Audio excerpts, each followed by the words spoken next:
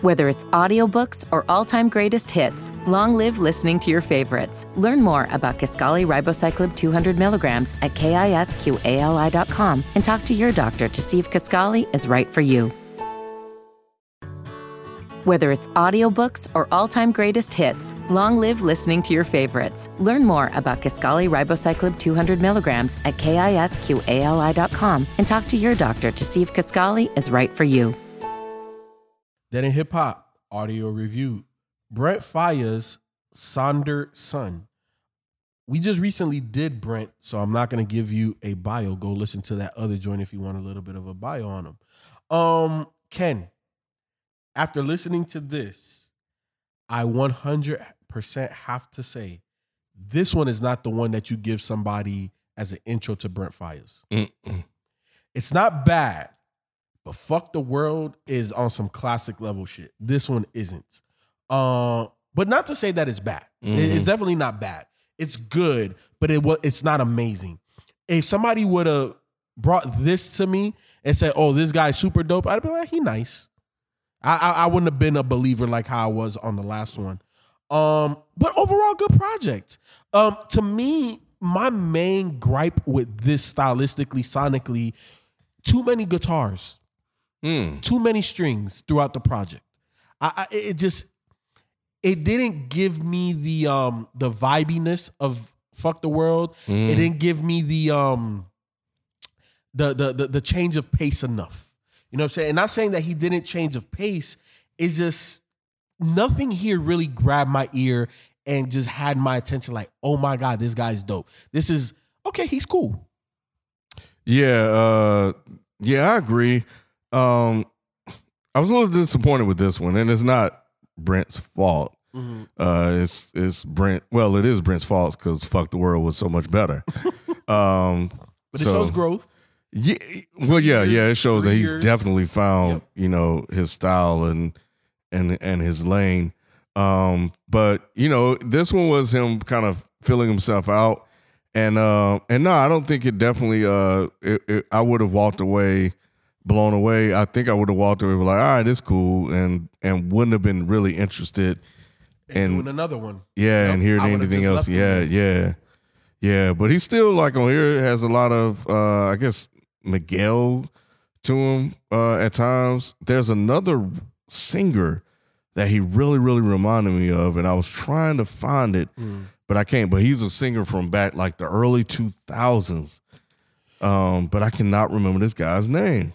You know what this project showed me, what happened in those 3 years between this and Fuck the World, was he got more, raunchy's the first word that's coming to my mind, but he just had more, he didn't give a fuck. You know what I'm saying? Like he said what was on his mind. This felt like he was trying to appease or just trying to fit in, trying to find his way, literally. Where the other one, it was more so like, I'm here, this is what I'm talking about. You either gonna love it or hate it. This felt like he was more so trying to fit in than stand out. Yeah, 100%.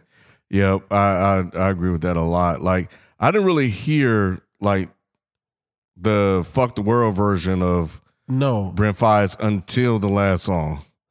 That's when I was like, okay, that's when All I Want. That's when I was like, okay, that's it. That's your style.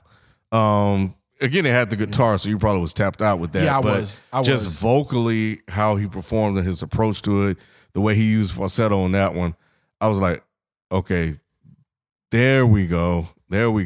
It's still not fully Fuck the World, but I'm just talking about in terms of aesthetically, like how he sings. His approach to it, I thought was good on that one. But they're really like, it was solid. They're just no standout joints on here. I thought Talk to You was kind of cool. You know what it reminded me of? Like an Usher track. And I feel like on this song, like, again, the guitar, when I heard another guitar, I was like, yo, okay, can we get something different? But this one sounded almost like he was too far up underneath the beat. I don't want to be so critique-ish, but it's just, I didn't really like it like that. Yeah, nah, I didn't either, but Yeah, I didn't even have a lot of I don't know. I think I need to listen to it a little bit more. I don't think I would like it as much as his later work, what we just did. But I definitely think that that I still fuck with him. Mm-hmm. I know now that most of his other stuff is just him kind of working his way through everything to finding his style, who he wants to be, et cetera, et cetera. Yep. Now I agree. Ken, this is relatively short. 12 songs, 42 minutes. What were some of your favorite joints on here? Talk to You, All I Want. Let's see.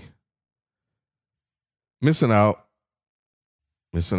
and God, was another joint out here I fought with.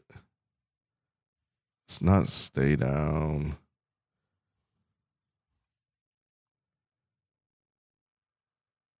Damn, it's Not So Far Gone. Shit. I think that's it.